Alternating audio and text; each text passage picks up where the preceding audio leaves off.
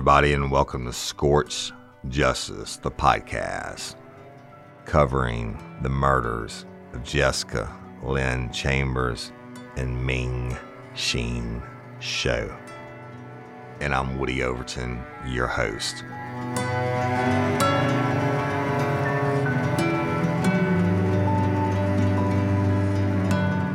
When I left you last, I was telling you about Quentin Tellis, and now he is in prison or in jail, locked up in the state of Louisiana. He's a suspect in the death of Ming Chow, better known as Mandy.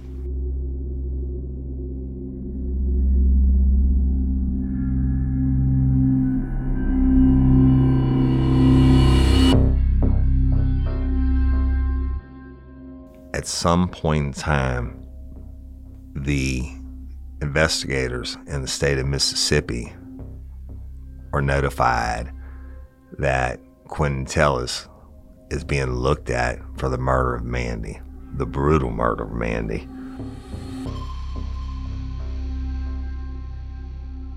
So what do? Well, they know they talked to him 2 times.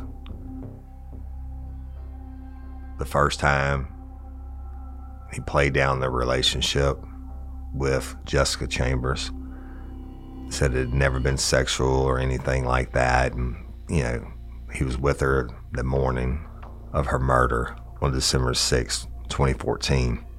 But she dropped him off at his house at noon, and that's it, right? No more contact, etc. They go back and question him again. This is in January, y'all, just over a month after Jessica was burnt to death. He changes his story from they were just friends to they actually had sex in his yard on the side of the house, and even described how they had sex in her vehicle by laying back the passenger seat. When her car was found after they put out the fire, they discovered the passenger seat was laid back.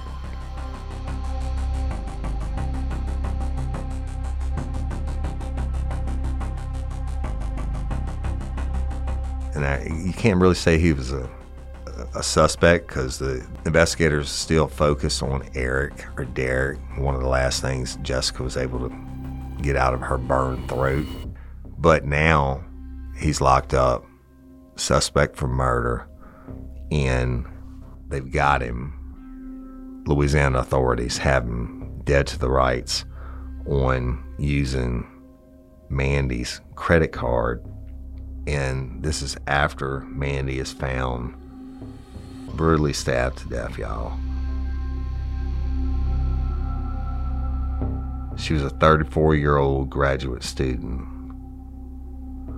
She was stabbed 30 times, some of which were superficial to her upper chest and neck, as if she had been tortured. Quentin pleads guilty, but said he got the card from someone else and he didn't stab her. And he got a 10-year sentence, which means he would have got out possibly in 2025. But what do you do if you're an investigator on Jessica Lynn Chambers' case? Well, shit, let's go talk to him again. But before that happened, a guy named Paul Roulette, who's an intelligence analyst. He's an expert on cell phone data, y'all. And he can pin a phone to a certain place and a certain time from the data off the phone. So they start looking at Jessica's phone records and Quentin's phone records. And guess what happens? He's able to establish that Jessica was in Batesville at 6 p.m. on December 6, 2014. Now remember, I told y'all I drove that route from Quentin's house to Batesville. But more importantly, they look at Quentin's phone records. Paul Roulette does. And guess what? He can establish without a doubt that Quentin's cell phone was also in Batesville at 6 p.m. or right by Jessica's. So now Quentin's back on the radar. He's a suspect in a murder in Louisiana, and they know he's lied to them at least once. So what do? You load up, you drive the 2 hours to the Louisiana jail, and you get Quentin out to talk to him. Now, John Champion was a district attorney for Panola County, and he and the team of investigators go over and they record 3 different interviews with Quentin.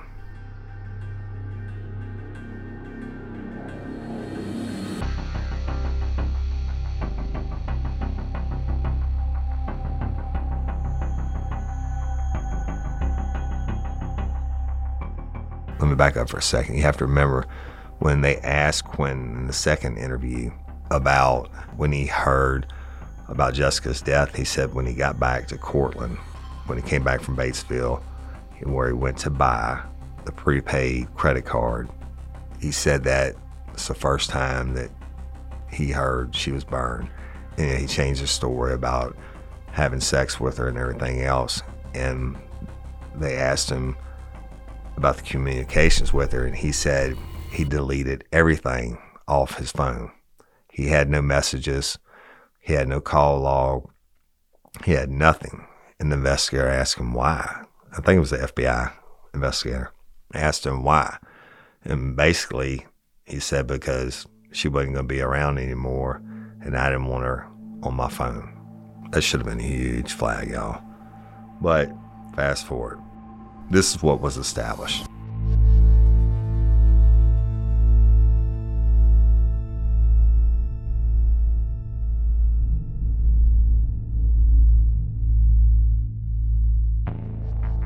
Quentin called Jessica Chambers at 4:30 and woke her up. He said he wanted to hang out and go to a restaurant. Jessica said, okay, you pay for the meal, I'll go. Jessica had plans with her friend Keisha, and she wanted to tell Keisha what she was doing, where she was going with Quentin, that she wasn't going to be able to hang out with her, right? But Keisha didn't answer the phone. After 5 p.m. on December 6th, Quentin is seen walking to the M&M Quick Mart, or whatever you want to call it, that convenience store that I told you is diagonally across the street from Quentin's house. And the camera, thank God, one of the cameras points in that direction and actually covers his driveway. But after 5 p.m., y'all, it's getting dark. It's that time of the year. Total darkness by 5:30. The camera catches Quentin walking to the store, and he's waiting for Jessica to pick him up, and he doesn't have to wait long. About 15 minutes later, he walks south out of the M&M Mart, off camera, if you will, okay? Remember, the manager of the store said Jessica usually puts a few dollars of gas in her car at a time, and she comes in that night and she tells the manager at the M&M that she needed to make sure she had a full tank. She bought $14 worth of gas, y'all, and he thought that was strange, and he commented on the amount, but she said she had somewhere to go. She is seen waving to someone on camera. She's in the store, she's waving at someone. She recognizes someone outside or what, and waves towards me. You can't see who it is. Jessica contacts Quentin, and they headed south. Not long afterwards, both Jessica and Quentin's phones ping on the cell tower near the Taco Bell in Batesville. So it's logical, right, to think that they're together. But Quentin is adamant that the last time he saw her was at 12 noon when she dropped him off after they'd been driving around, busting the loop, smoking some weed, and her friend Lakeisha was in the car and verified that. But when they press him on the issue, they're like, Quinn, you know what? You're fucking lying. You were in Batesville and Jessica was there. You're both at the Taco Bell. What's Quinn do? Changed his story again. He admits, he said, yep, you know what? You're right. I was at the Taco Bell around 6 o'clock. Now, the analyst is looking at the record still, right? And between 6:49 p.m. and 7:26 p.m., Jessica and Quinn's phones were not being pinged off any towers. The only way your phone doesn't ping people off a tower is if you turned it off. Both phones were turned off. Witnesses told police a vehicle left Quinn's home at 7:10 p.m. When they asked Quinn about this, he says it was his uncle. Changing the story again, y'all. At 7:26 p.m., a car pulls up by Quinn's sister's house, which is next door to his. And again, y'all, I've been there. I've seen these residences. I wanted to see it. I want to have it in my mind's eye. At 7:40 p.m., Jessica's phone turns back on and Quinn's phone turned back on. Quinn called Jessica's phone and left her a voicemail and says, "My friend is coming over tonight. I will call you tomorrow. Good night and sweet dreams."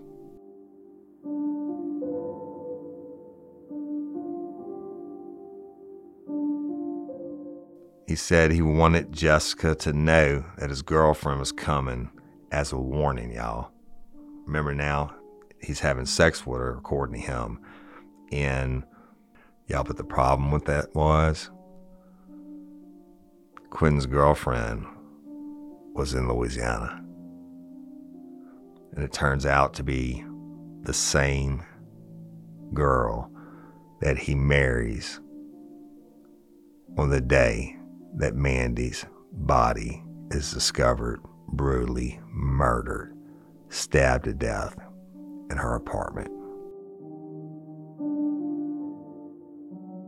Witnesses also said that a car drove down Quinn's driveway to the storage shed and got something out of the storage shed, and the car left.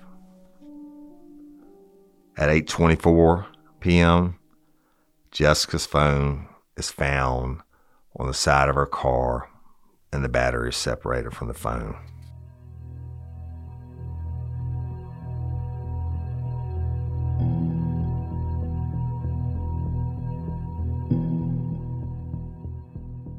So back to Quinn's alibi, and I told y'all earlier that he said he went to the Piggly Wiggly. Somebody saw him at the Piggly Wiggly and he didn't have a jacket on. At 9 p.m., he's back at the M&M Quick Mart.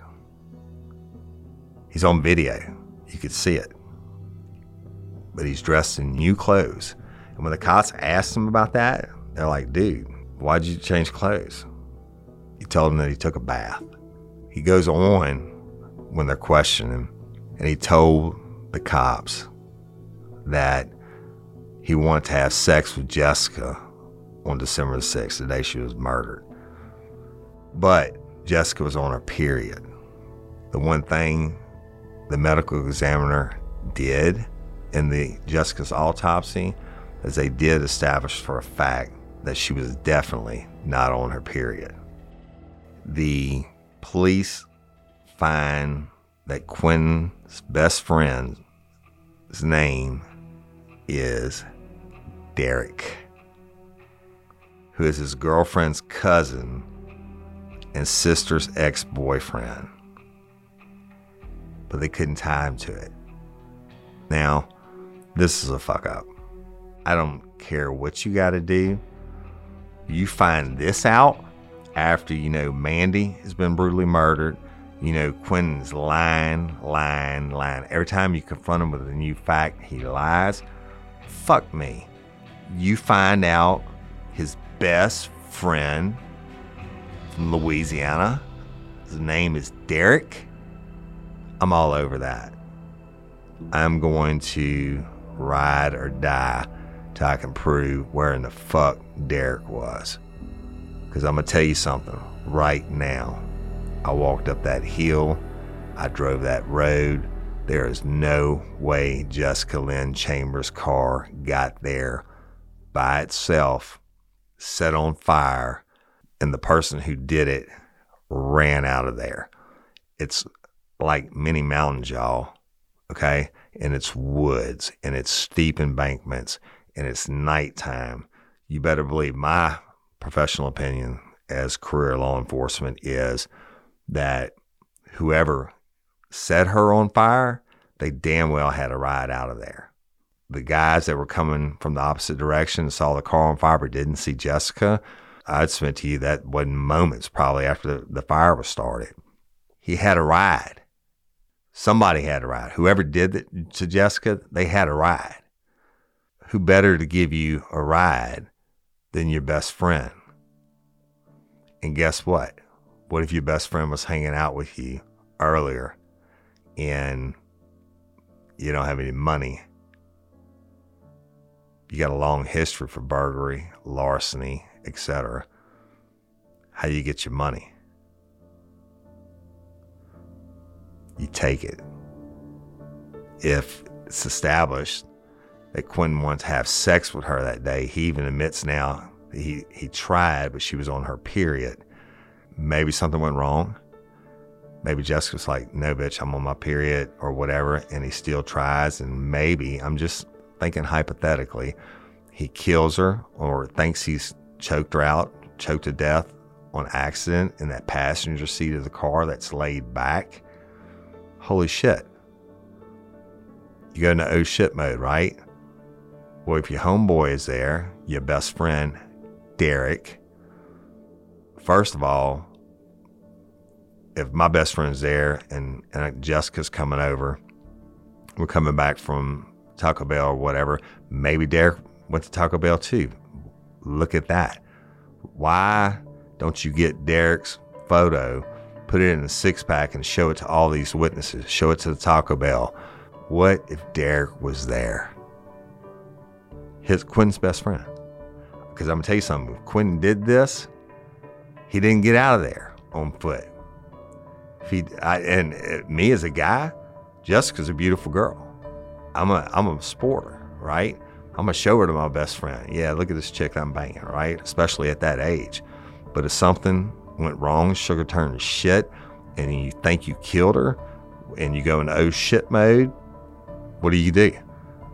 Well, first of all, you get the gas can out of the building, drive a couple miles away, dispose of the car, you set it on fire, and then you got to ride out with Derek.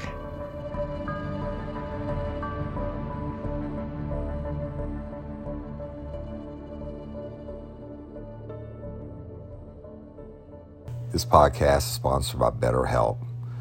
Hey, y'all, life can really be overwhelming. And I've got 2 podcasts out now, Real Life, Real Crime and Scorched Justice, and keeping up with all the social media and fans and the shows and the public appearances. Hey, it's tough, and even I get a little burned out, even though I love it so much, but I get burned out and I need to refresh myself. And I use BetterHelp.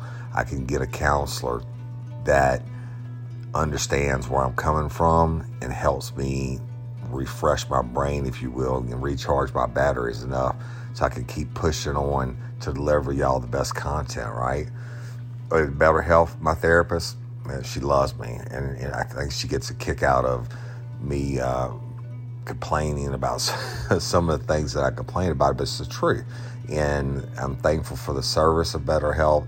I'm thankful for the therapy. It really is something that can help you in a non-traditional way of just trying to talk to a family or a friend member. So BetterHelp is customized online therapy that offers video, phone, and even live chat sessions with your therapist, so you don't have to see anyone on camera if you don't want to. It's much more affordable than in-person therapy, and you can be matched with a therapist in under 48 hours. Scorched Justice listeners get 10% off their first month at betterhelp.com/scorched. That's betterhelp.com/scorched. And y'all, scorched is all capitalized. Give them a chance. If you need some help, maybe you just want to make yourself a little bit better, use a therapist at BetterHelp.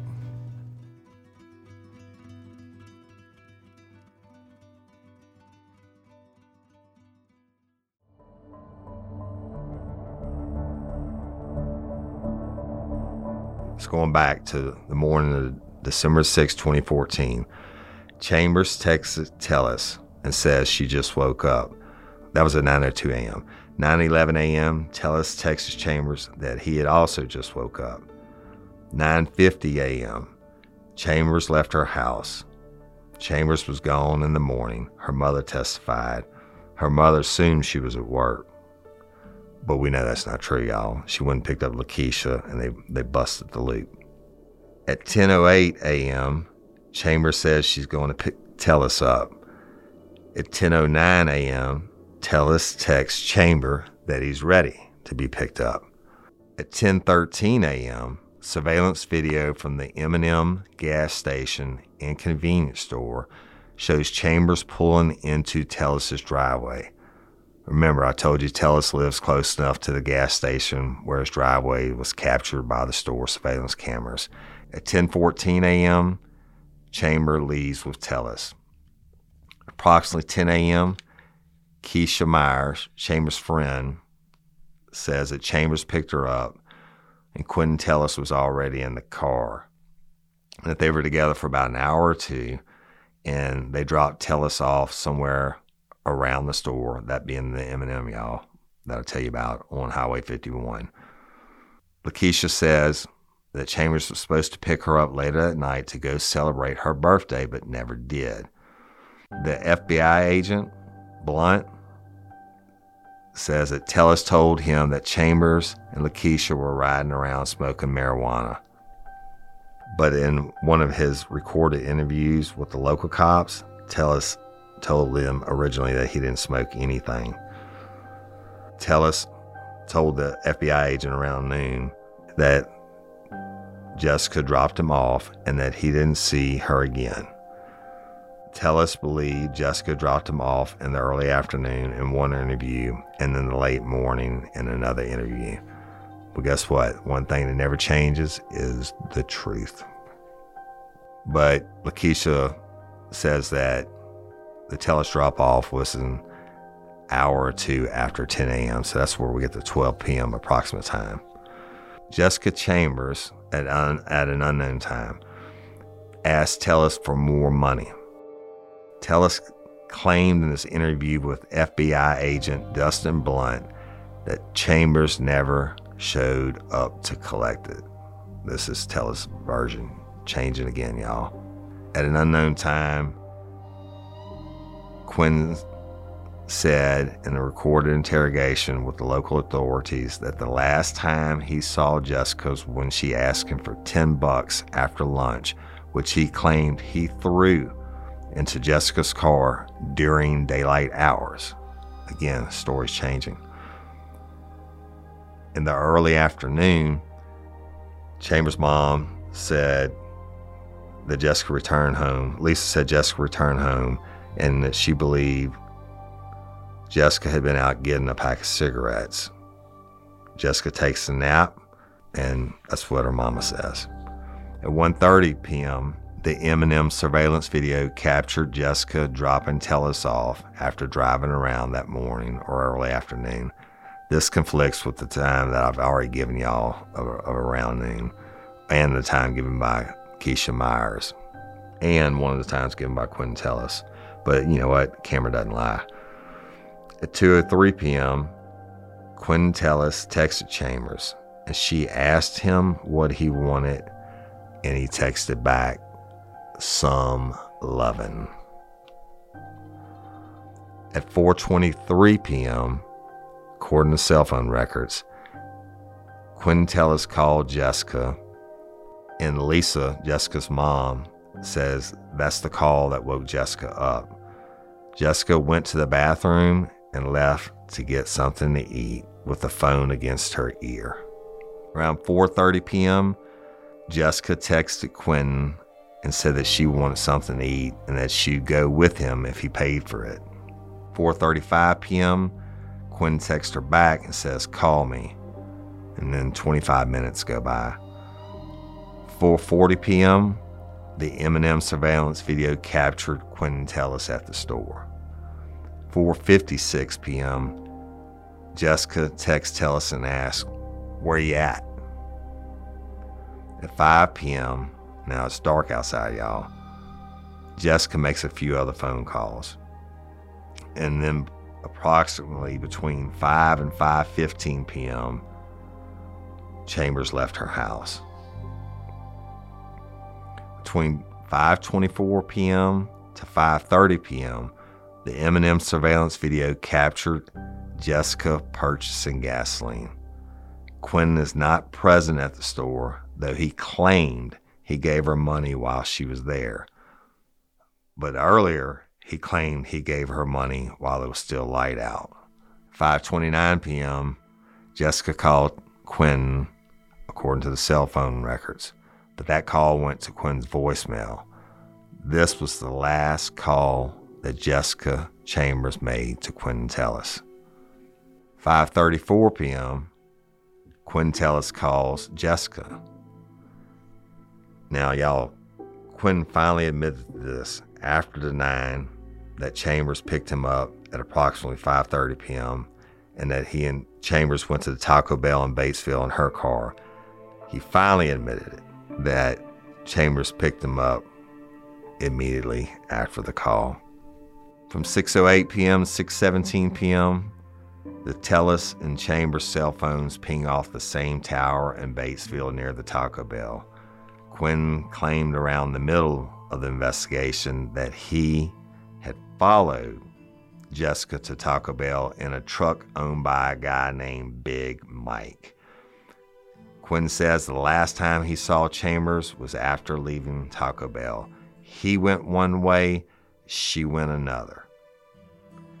Later, after his alibi fell through, Quentin admitted he rode with Chambers in her car to Taco Bell. Again, y'all, he's changing this shit over and over.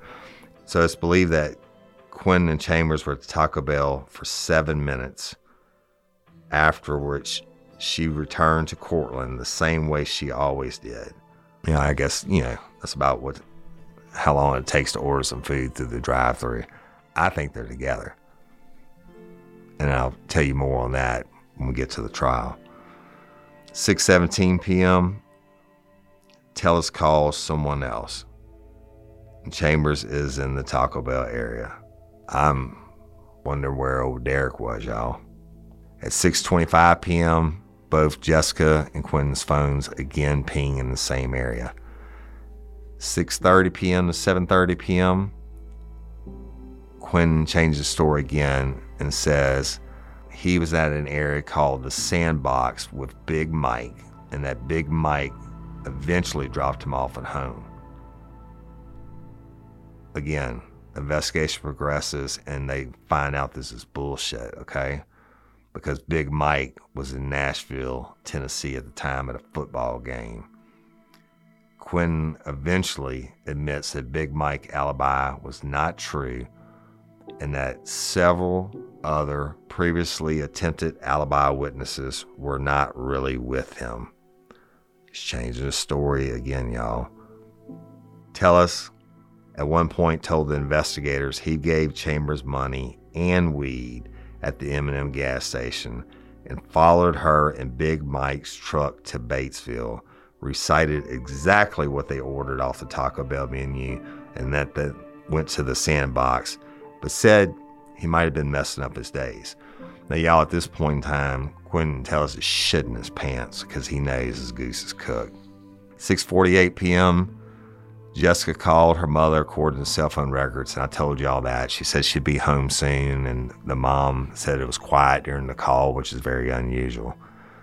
At 7:38 p.m., Quinn tells his mother is on the surveillance video going into the M&M store. During an interrogation, Quinn's memory of this is unclear. He doesn't seem to remember his mother leaving and going to the store. At 7:42 p.m., Quinn sent a text to Jessica saying, "Honey, sorry I can't be there with you tonight." And he texts her that he can't see her because his girlfriend is coming up to visit from Louisiana.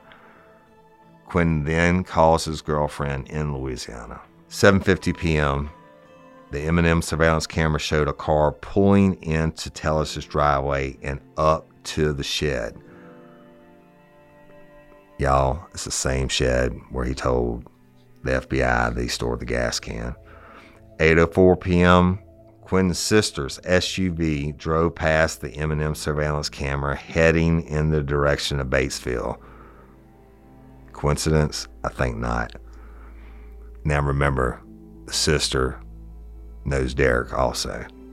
8:09 p.m., the first 911 caller reports that a car is on fire on Heron Road at the location I've told you about.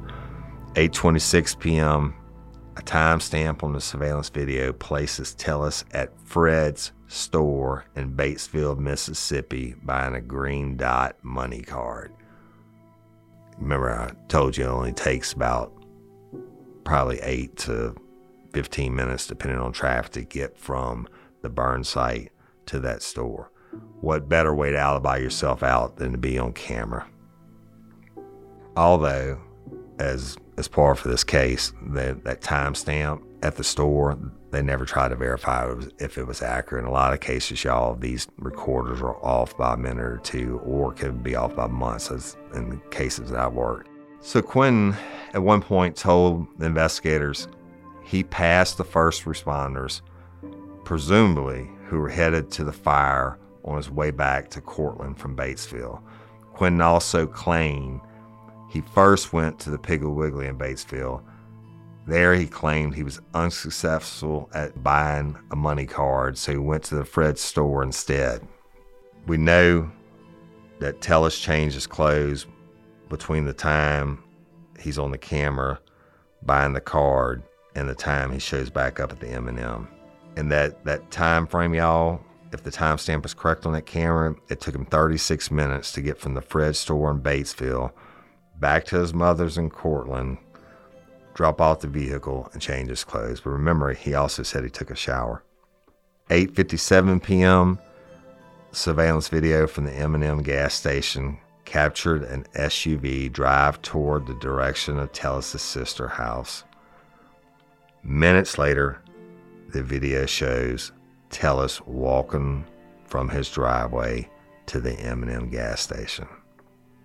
They clocked it, y'all. It took Quinn 4 minutes to walk from his house to M&M gas station, and he walked it all the time. They established that numerous times on the video.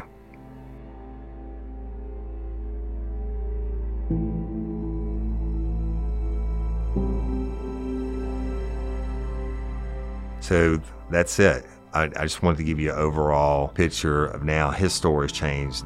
These 3 recorded interviews after he's in jail in Louisiana, he's changed his story, and to the point where it's just ridiculous. Now they have the cell phone data that he's denied. Now they have his alibi, Big Mike. That sumbitch, sorry, Big Mike, but that sumbitch wasn't even in the state of Mississippi. He's in Nashville at a football game. They got him on everything. Absolutely bust his balls. And rightfully so. Even though they fucked up everything else in the investigation, from not collecting evidence to whatever, to letting it go this long. But on February 26, 2016, Quentin Tellis is finally arrested for the murder of Jessica Lynn Chambers.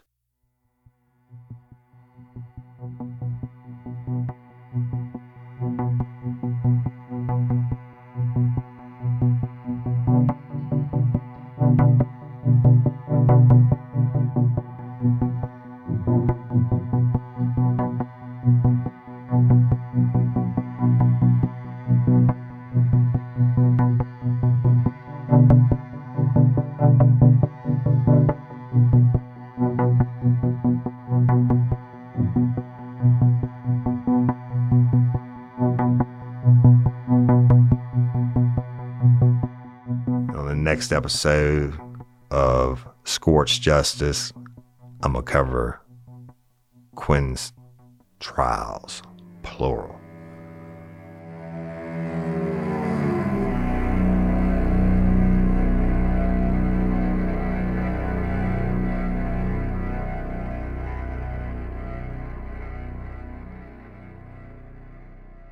Scorched Justice is a production of Cloud 10 Media and Real Life Real Crime Productions.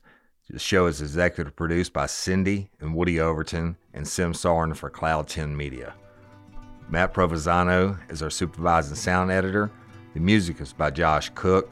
Artwork by Brian Stefanet. Be sure to download, subscribe, and like Scorched Justice anywhere you can download a podcast. You can follow me, Woody Overton, on Instagram at Overton Woody and at Real Life Real Crime to hear what I've got coming next. Thank you.